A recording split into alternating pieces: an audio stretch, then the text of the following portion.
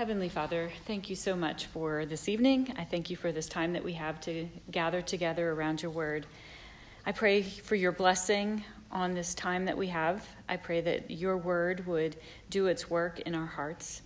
And I ask that we would be open and receptive to who you are and to all that you have done and to all that you have commanded us to do. I pray this in Jesus' name. Amen. All right, when we began our study in Matthew all the way back in September, if you can remember that far back, there were two questions that were set before us. Who is Jesus, and what is the only right response to him? And now here we are on our last day of study, and Matthew has boldly answered the question of who Jesus is. For 28 chapters, Matthew has been both proclaiming and showing us the true Jesus. When Matthew opened up his gospel, he did not wait to declare the truth that Jesus is the Christ, the Son of David, the Son of Abraham. Remember, he is the Christ. He is the Messiah. He's the one prophesied throughout all of the Old Testament scriptures. He is the anointed one that was promised, the anointed king that would establish a kingdom. He is the one that people had been poring over the scriptures, studying to seek to understand who this Messiah was going to be. They had been anticipating and looking for him. And Matthew opens up in declaring immediately, this Jesus that I'm telling you about is that one. He is the one you've been looking for. You do not need to look any further. He is the one. He went on to say he is the Son of David. The Son of David that had been promised by God to David in 2 Samuel 7. God said to David, I will raise up your offspring after you who shall come from your body, and I will establish his kingdom. He shall build a house for my name, and I will establish the throne of his kingdom forever.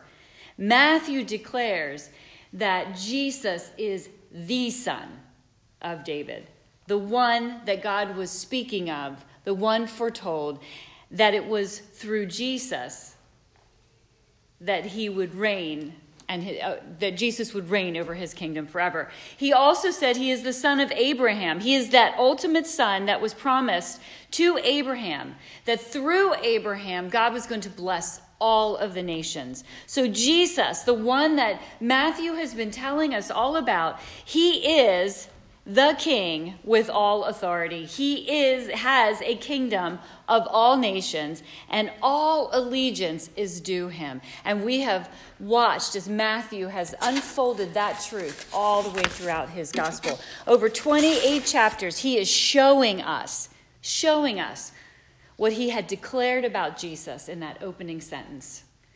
And the question that silently runs through the gospel of Matthew is, what will you do in response to this Jesus? Matthew says, this is Jesus. This is who he is. He is the king. He has authority. He has a kingdom.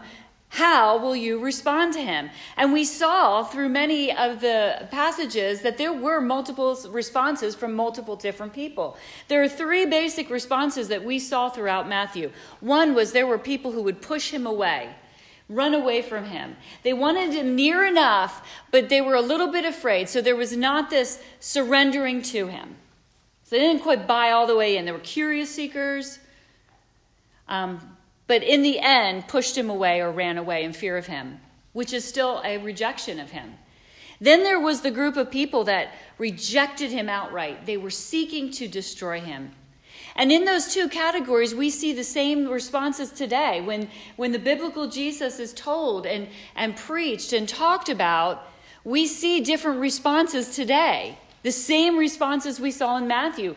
Some are intrigued and curious, but really don't want to surrender to him. They still keep him at arm's length. They don't want him a part of their life, and so they push him away and they're fearful. Others are outright rebellious and seek to destroy him and anything to do with him.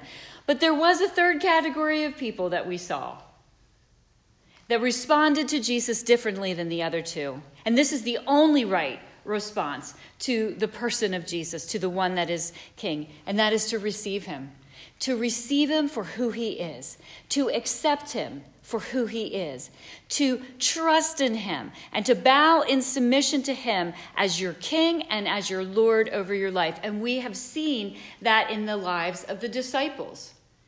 Their faith may be shaky. They may falter and fail. And yet there is this desire in them that Jesus would be their Lord. And here, as we enter into the very last few verses of Matthew, we see out of those three responses to Jesus, the first two, the ones who push him away and the ones who reject him outright, seeking to destroy him, they fade from the story. They're no longer mentioned. They are not in the scene in the last of the story. They completely fade. And the ones that remain are those who have surrendered to Jesus, the disciples, the ones who have made him Lord of their lives. So as Matthew closes his testimony of Jesus, he closes in the same way that he opened. We're going to see as we look at the text tonight that everything he's been telling us all along is summed up in his closing. Jesus is the King. And he is king over a kingdom of all nations, and all our allegiance is due to him. So let's begin and look at Matthew 28, starting in verse 16. Verse 16 says, "Now the 11 disciples went to Galilee, to the mountain to which Jesus had directed them."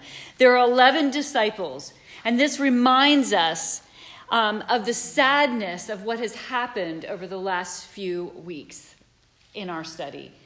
They once were 12, but now they are 11. 12 was their complete number.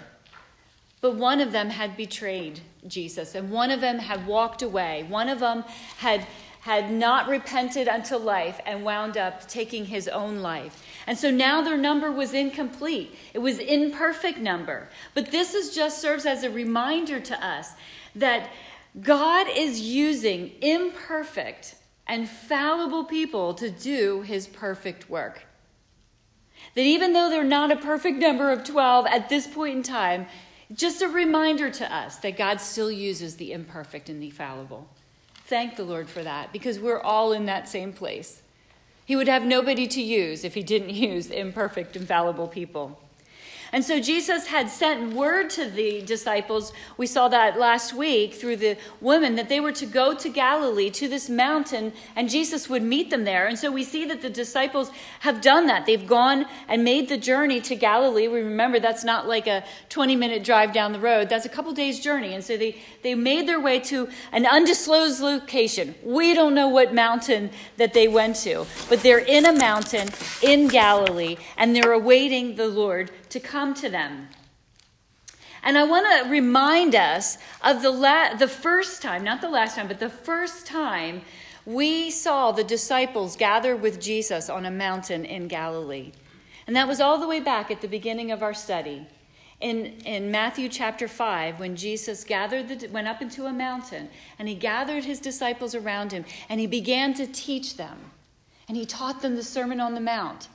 And I think we're seeing a comparison here to that time, that Sermon on the Mount, to this sermon that he's given to them. Is much shorter. He's giving them a command. He's commissioning them. Both of these are on mountains in Galilee.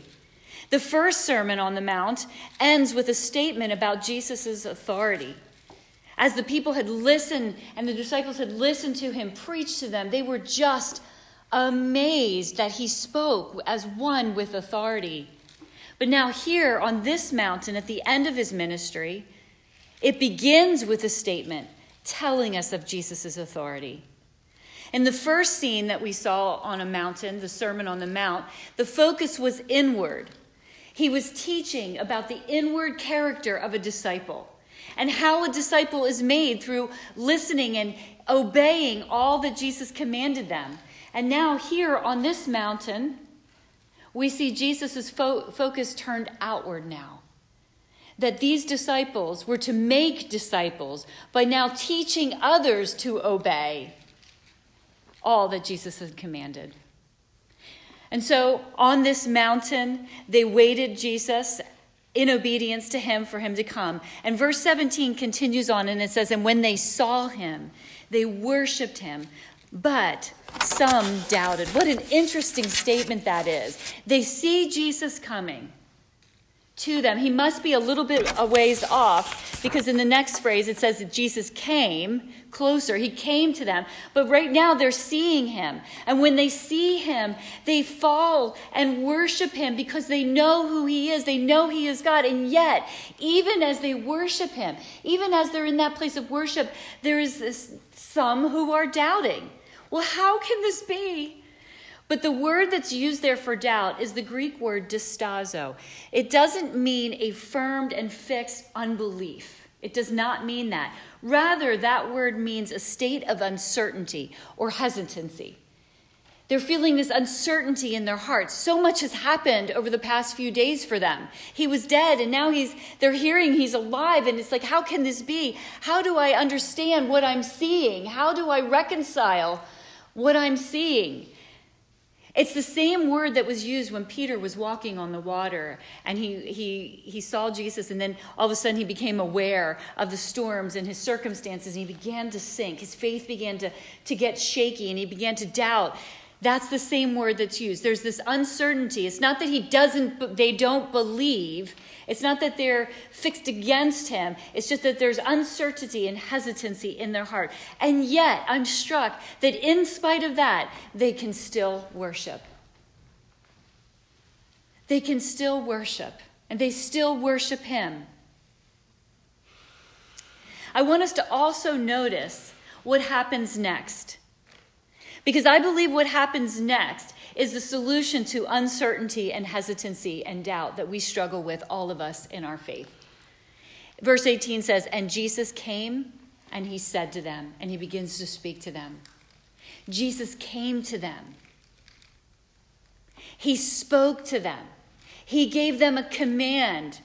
His word came to them. And I don't think it's accidental that Matthew has put into his text this state of turmoil that their soul is in, because I think that we can all identify with them just a little bit.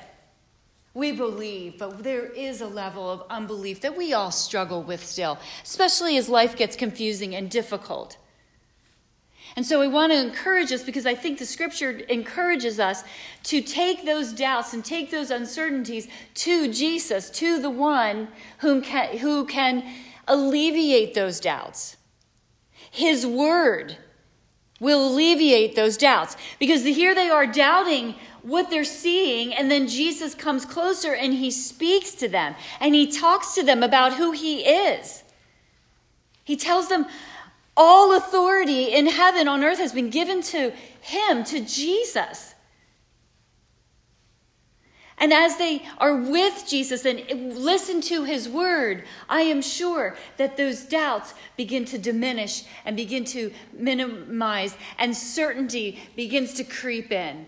I'm certain of that because I know that in my own struggle with doubt, and I have struggled with doubt, I have doubted whether the word of God is true. The voice of Satan has crept into my ears saying, did God really say?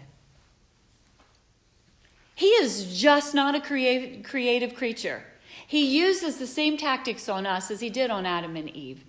And so he puts that doubt into our hearts, even as believers, that we begin to wonder, is this really God's word? Does it really say what I think it says? Does it really mean what I think it means? And so many times when people start to entertain those doubts could creep into their minds. There's uncertainty and there's hesitancy in their hearts. They don't move toward Christ and toward his word, but away from Christ and away from his word to try to find answers for their doubt in other human sources, which tend to lead them away further from the truth. And so I think what we ought to see here in their doubt is that Jesus and his word are the solution and the antidote for the struggles that we feel, the doubts that we experience. Take your doubts to the word of God, praying in your spirit to the Lord to open your eyes and to help you to see and to give you the faith to believe, to remove from you the uncertainty and the hesitancy that you feel in your heart, and keep diving in deeper and deeper into the word when those moments come, and they will come, and they will come. So let's continue on. And Jesus came and he said to them, all authority in heaven and on earth has been given to me. All authority. As we have traveled with Matthew, he has given us glimpses of the authority of Jesus. We have seen his authority on display as he taught the scriptures with accuracy and effectively, with authority. He amazed people with his handling of the word of God. He did it with authority because he, in truth, is the author. He was the author. He knew exactly what the word of God said. And so he taught with authority. We saw that he had authority as he would forgive people's sins. We saw his authority as he healed the sick and opened the eyes of the blind, as he walked on water, as he calmed the storms with just his word. We saw his authority as he fed and satisfied the multitudes in the wildernesses. We saw his authority as he raised the dead to life. And we saw his authority as demons fled at his command. But Jesus doesn't just have a little bit of authority. He doesn't just have some authority. We are told in his word he has all authority in heaven and earth. That means all authority everywhere. There is no authority that he does not have, and there is no sphere in which he does not have authority in. Jesus has all authority because God has all authority and Jesus is God. This is a proclamation of Jesus' deity. Only God has this authority. Only God has sovereignty over all of his creation, and Jesus is God. He has authority in the galaxies, the ones we know about and the ones that have not even been discovered yet. He has authority in heaven. He has authority on earth. There is no sphere, no nation, I know that's hard to believe, no land where Jesus does not have authority. He has authority in the sea and under the sea and over the sea. He has authority in the mountains and under the mountains and over the mountains. He has authority in the city and in the rural communities. He has authority over every creature, man and beast. And sometimes I will admit, actually for me most times, as I listen to the news and I watch the chaos around me, it is so easy to forget this most profound truth, that Jesus Christ has all authority. Today. But we need to know, we need to remember this truth. We need to believe it. We need to rest in it. That all of the chaos that we are experiencing in our world today falls under the very watchful, loving eye of King Jesus and his authority. Nothing is out of his control, and everything that is happening, as chaotic as it is for us, is going perfectly according to his plan. And we need to remember that. That gives us peace when we remember that Jesus has all authority. Take comfort in this truth that comes out of the mouth of Jesus, that all authority in heaven and on earth has been given to him, and he is in control. And it is from this rightful position of authority, his rightful role as king, that he commissions his disciples. To commission means to give a command or to give an order. He's giving them their marching orders, if you will. And Jesus is the one who has all authority, is now commanding through his authority his disciples. Now, we know within the context that we're looking at that he's speaking specifically in that moment in time to those 11 men, to those 11 disciples who would become his apostles, who would become the foundation of the church. So he is commanding them and saying, this is your mission. This is what you are called to do. But he's not just speaking to them. This is not just for those 11, Those 11 became the foundation of the church. They became the church, the foundation for whom Christ was building his church. They began the work. He sent them to do this. And so when we see this great commission, this great command from Jesus, we understand that that was their mission, but it's also the mission of the church. The church. So the primary mission and focus in the world today is to make disciples who make disciples. And not only is it just for those 11 and for the church, but the church is made up of individuals like you and I. We're called disciples too. And each one of us, as we sit here under the word of God, are being called by God to make our primary focus and our primary mission. And the primary reason that we're here is also to make disciples who make disciples who make disciples. So we're going to be talking about discipleship tonight, because that's what Jesus talks about. And that's what Matthew talks about. And so let's first understand, we're going to talk about how we make disciples and who we're supposed to reach. But I want to first remind us of what a disciple is. What is a disciple? A disciple is someone who has responded to the revelation of Jesus in submission to his lordship. It is one who, in the words of Jesus in John chapter 3, Jesus says, "Truly, truly, I say to you, unless one is born again, he cannot see the kingdom of God." So in the words of Jesus, a disciple is someone who has first and foremost been born again. He went on to say, "Truly, truly, I say to you, unless one is born of water and the Spirit, he cannot enter the kingdom of God." So unless we're born again, we cannot see the kingdom of God, nor can we enter it. So something miraculous needs to happen first. Something needs to happen to us. We need to be born. We need to become alive. And just like when a little baby is born into this world, they had nothing to do with their birth. We have nothing to do with our new birth. The Spirit comes and goes as it wills. And it's the Spirit who breathes life into the human soul. And so that their eyes are opened and they can begin to see. They see the kingdom of God. And they begin to hear preaching and see the word of God and begin to understand. And that understanding comes because the Spirit is breathing life into them so that they can see and hear. They can see the kingdom of God, and it begins to make sense to them. And they can see the King of the kingdom, and he begins to be something that they're drawn to. And then they begin to see and understand the weight of their sin. And that weight of their sin in light of the King of the kingdom leads them to a place of repentance. So a disciple is somebody who's been born again, but a disciple is somebody who is then repented. Remember Jesus' message, and John the Baptist's message, and then the disciples' messages were all unified. Repent, for the kingdom of God is here.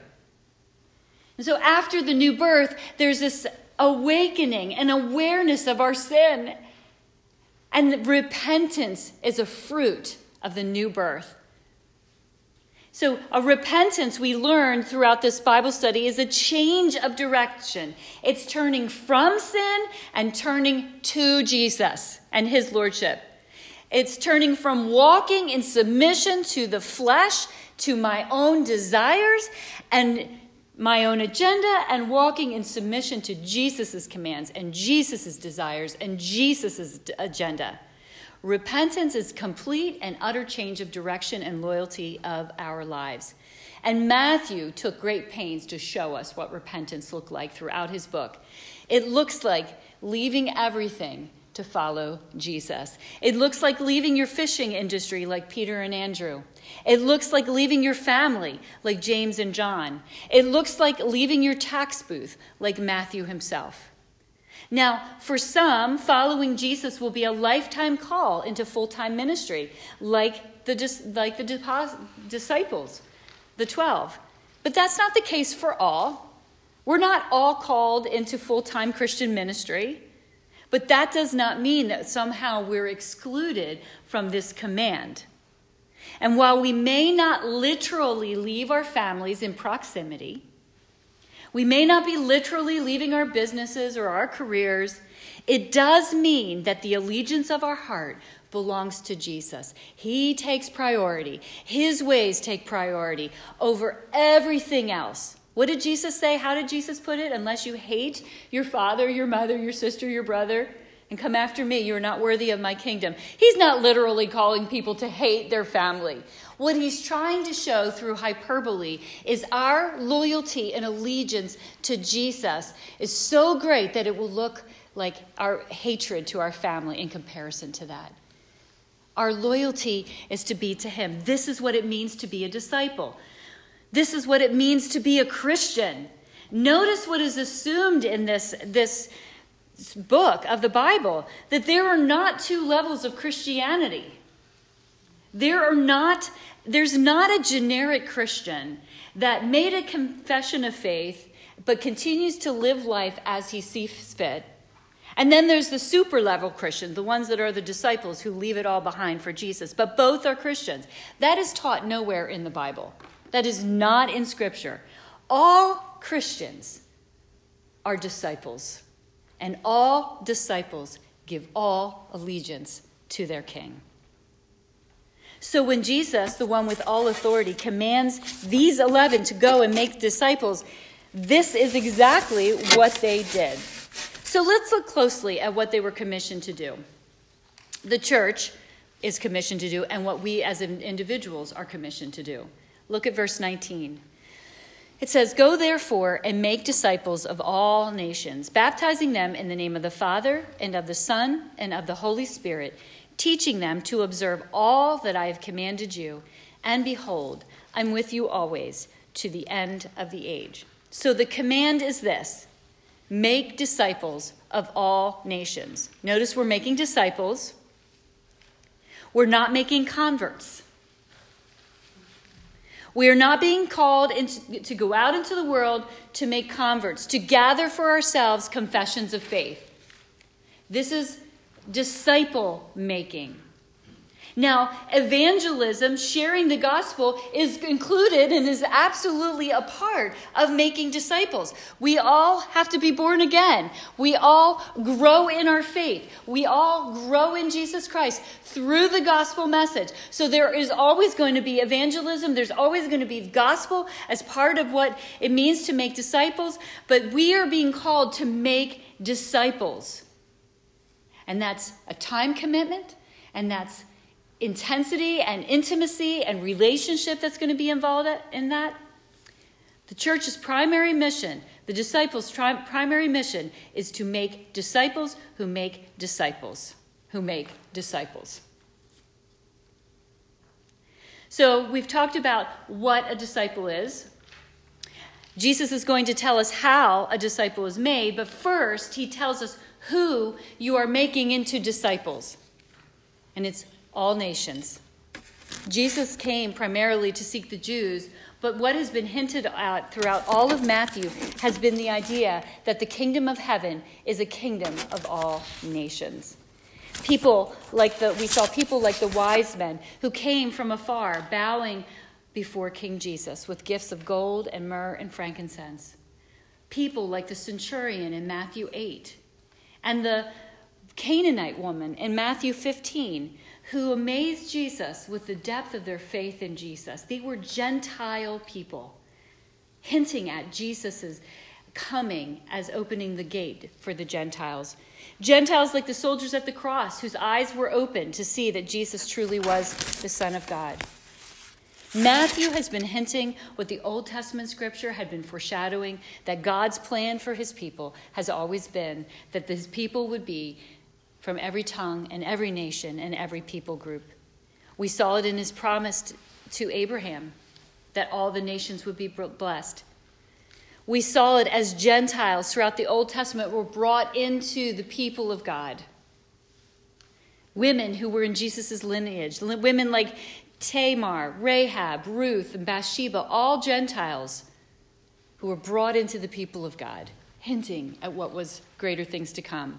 And then there's this beautiful psalm, Psalm 87, which hints at it as well. It says this: "On the holy mountain stands the city he founded, The Lord loves the gates of Zion more than all the dwelling places of Jacob. Glorious things of you are spoken, O city of God. Among those who know me, I mention Rahab and Babylon. Behold, Philistia and Tyre with Cush. This one was born there, they say. And of Zion it shall be said, this one and that one were born in her. For the Most High himself will establish her. The Lord records as he registers the peoples, this one was born there. This is such a beautiful psalm that's telling us that in the city that God loves, the city of Jerusalem, the city of Zion, people are being drawn to it. People are being drawn to the city of God, and they are people from every nation. These are these Rahab and Babylon. These are Gentile nations, and they're being brought to it. And as people are coming into the city, God is writing in the books, this one was born in Zion. This one was born in Zion. This one was born in Zion. And this is such a beautiful thing for all of us Gentiles sitting in the room, that it will be said of us that you were born in Zion. You were born in Zion. This one was born in Zion because of Jesus, and because Jesus opened the way for all nations and all tribes to come in. This is what the New Testament reveals to us as was the great mystery of the Old Testament. In Ephesians 3, it says this mystery is that the Gentiles are fellow heirs, members of the same body, and partakers of the promise in Christ Jesus through the gospel. What seems like commonplace news to us was radical news back then to them. And I hope that we don't lose the wonder of this, that we have been included as co-heirs in the promises of God through Jesus Christ our Lord. And there's coming a day that we will see and we will be a part of what we are given a glimpse of in Revelation 7:9. It says, after this I looked, and behold, a great multitude that no one could number, from every nation, from all tribes and peoples and languages, standing before the throne and before the Lamb, clothed in white robes, with palm branches in their hands, crying out with a loud voice, salvation belongs to our God, who sits on the throne, and to the Lamb. What a beautiful scene that we all have to look forward to. But this scene is a result of obedience to the Great Commission. This scene is the end result of the fulfillment of Jesus' promise in Matthew 24, verse 14, when he said, this gospel of the kingdom will be proclaimed to the whole world, will be proclaimed to the whole world as a testimony to all nations, and then the end will come. And so a result, the who, and a result is a kingdom that is going to be filled with all peoples, as these disciples and as the church and as you and I are walking in obedience to Jesus' command. So that's the who. Let's look at the how. Jesus tells them how to make disciples, and it involves 3 action words: go, baptize, and teach. Let's look at go first. Go therefore, he says. We're not just going, but going therefore. Therefore points us back to the one who has all authority in heaven and in earth. And in light of the one who is commissioning us, and in light of all of his authority, we go. We go in his authority. We go in his power. If he is commissioning us for so great a task, he will empower us by his authority. He will sustain us. He will give us the abilities to perform all that he's calling us to do. He will equip us with his authority. So we don't just go willy-nilly on our own. We are going in the authority of the King of the universe. So we go, therefore. We go in his authority. And we go, meaning we have to move. It's an action word. We have to do something. We have to get up. We have to move off of our couches. And notice there's no just a certain group of people that are included here. This is not just for the extroverts. This is just not for the missionaries. This is not just for the full-time ministers. This is not for pastors, just for pastors. This is for everybody. And because we're going in his power, we have no excuses. This is for all of us. And so he's telling it that we're going to have to get up. We're going to have to go. Meaning he is sending you and he is equipping you and he's empowering you to go. We have to move. And some people, like we talked about earlier as when we were talking about what a disciple is, some people are going to be full-time in ministry. Some people will literally get up and go and cross the seas and become missionaries. But that's not for everybody. You can also see this as you go. As you go, make disciples. So that means in the life that you live right now, whatever that looks like, wherever that is, whether that's at work or at home, wherever you go, the grocery store, the doctor's office, the dentist's chair, anywhere, your whole life is on mission. Our whole lives, no matter where God takes us, what circumstances come in our lives that take us to a place, as you go, make disciples. That puts to me in mind Deuteronomy. Deuteronomy 6, in the greatest commandment in that book, in the Shema, listen to these words and see if you can hear some similarities in what Jesus is saying here. It says, "Hear, O Israel, the Lord our God, the Lord is one. You shall love the Lord your God with all your heart and with all your soul and with all your might.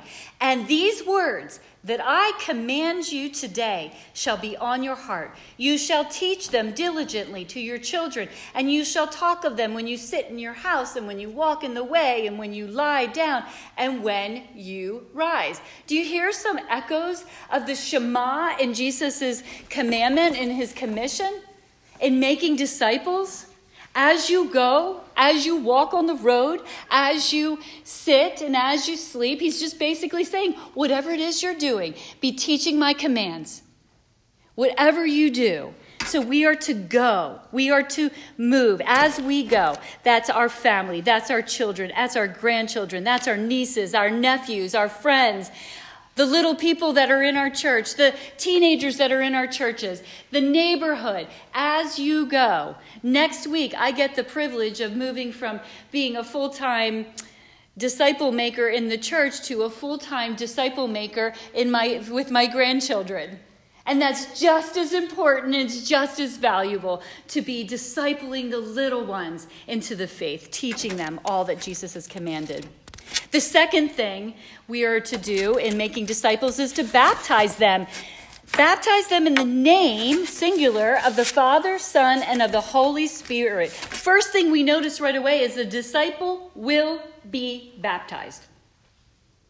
Jesus has commanded it. It's the first act of obedience on the part of a new Christian.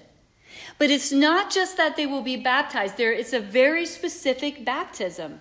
Jesus is very clear how we're to do this. We are baptizing converts in the name of the Father and the Son and the Holy Spirit.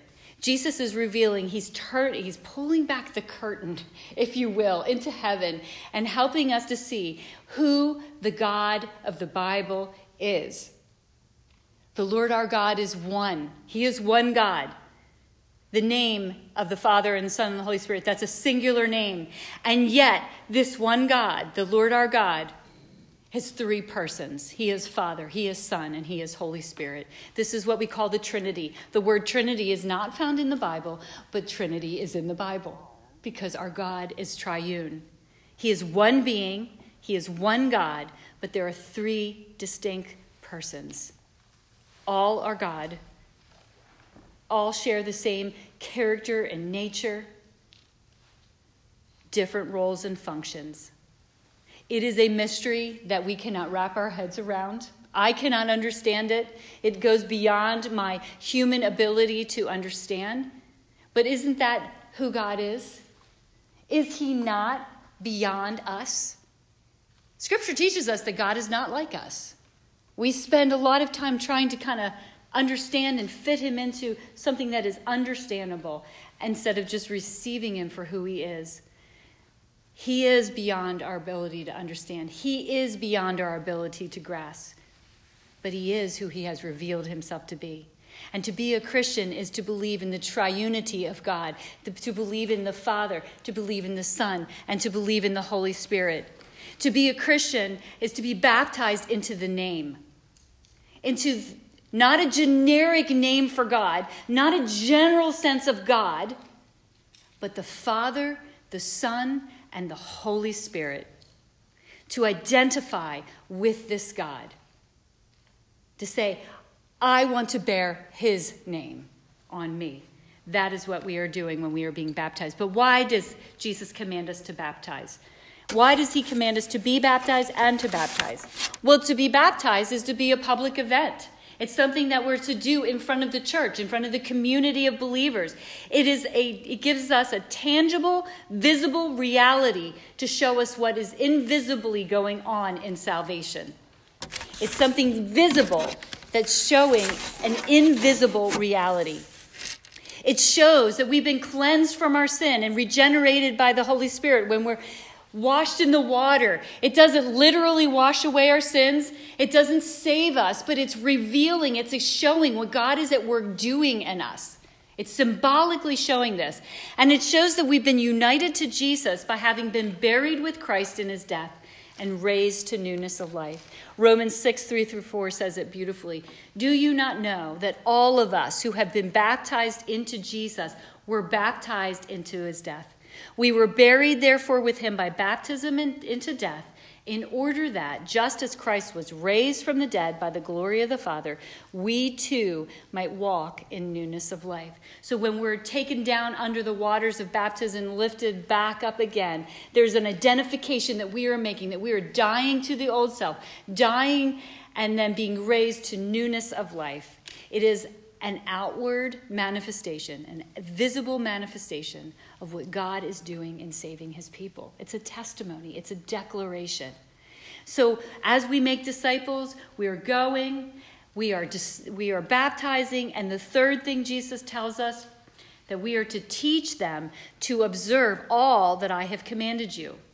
Now, the word observe means to obey. The NIV version says teaching them to obey all that I have commanded you. And this is where we learn that discipleship is a long-term commitment proposition here. This is not in and out quick. This is a long-term commitment. We have to invest in people's lives. This is a lifetime. We are lifelong disciples ourselves, and we will always be discipling others. Jesus' commands. So we're to teach others commands, the commands of Jesus. Disciple making is a teaching, learning proposition. We are transformed by the renewing of our minds. We are made whole and healed from our sins, and we are made like Christ as we are being transformed through the Word of God, washed by his Word. And so Jesus is teaching how to make disciples by teaching us that we are to teach others all that he commanded. And so what has he commanded us? Well, we have his commands preserved for us in the Gospels. We have the Sermon on the Mount and other messages that he taught us. We have to teach the Gospels. But Jesus' commands have also been preserved for us through the apostles. It was through the apostles that he began to build his church. And when the apostles wrote the New Testament, they were writing inspired by the Holy Spirit of God. Jesus' commands are preserved through the writings of the apostles. So Jesus' commands, the New Testament, are Jesus' commands. We are to be taught the New Testament. So we have to learn the Gospels, and we have to teach the Gospels. And we learn the commands as we learn and study the New Testament. But Jesus' commands have also been preserved for us in the Old Testament scripture, the law and the prophets. Jesus himself, when he speaks of the Old Testament, says it is the Word of God. And as Jesus is God, then the Word of God is his word as well. And so we teach in our disciple-making process the Old Testament, the Gospels, and the New Testament, the whole counsel of the Word of God is what Jesus is commanding us to teach. This is a part of what discipleship is. 2 Timothy 3:16 says, all Scripture is breathed out by God and is profitable for teaching, for reproof, for correction, for training in righteousness, that the man of God may be complete, equipped for every good work. The whole Scripture, all of it, are the commands of Jesus that we are to be teaching as we go, as we make disciples. And then finally, the last thing that Jesus says, the last thing that Matthew records, the exclamation point at the end of this book are these words, and behold. Now we know when we see the word behold that we're supposed to stop, right? We're supposed to stop and pay attention because we're supposed to focus in on something here. Behold is there, kind of like to take our face in his hands and say, look at this. So behold, ladies, look carefully what Jesus is saying. He says, I am with you always, even to the end of the age. He has just given this great commandment that is insurmountable. It's an impossible task to go into all the world, to make disciples of all nations, so that around the throne in heaven will be all these myriads of people singing, salvation belongs to our God. We go in his power, but he says, I'm not sending you alone. I'm going with you. Matthew began his gospel by introducing us to Jesus, the infant born. And he says, he shall be called Emmanuel, God with us. And here in the last sentence, Jesus says to us, I am Emmanuel. I am God with you. I will go with you. Always I am with you to the end of the age. All the places that you go, all of them. There is no place that you will go that he will not be with you if you are his disciple. All of the places that you go, all of the things that you do, he will be with you. All of the circumstances of your life, no matter what comes your way, no matter how crazy it gets, I will be with you. All of the days of your life. There's not a day that you're going to wake up and he's not going to be with you. Do you know how I know that? I don't know that because I feel it. I know that because he says it. See, there are days that I do wake up and I don't feel like he's with me. There are days I feel like I've been abandoned by him. But his word says, he says, I am with you always, all the days, to the end of the age. All the days, whether you feel it or whether you don't. He is with you. And what happens when we get to the end? To the end of the age, to the end of our days, we will be with him literally, physically, in his presence, face to face, for all eternity. Behold, I am with you always, he said, even to the end of the age. Let's pray. Heavenly Father, we thank you for your word. We thank you, Lord, for this purpose that you've given to each one of us to go out and make disciples, who make disciples, who make disciples. We thank you that we go in your authority. We thank you for your clear instructions on how to do it. It's not that complicated, Lord, but most of all, we thank you that we don't go alone, that you go with us, that you promise, you are faithful to your word. Jesus, you said in your word that you would be crucified, buried, and would rise again. And this is true. This happened. Everything that you have ever said has happened and is true. And so we know that we can rest on the promise that you have said at the end of this book, that you will be with us always. Help us to rest in that. Help us to believe that.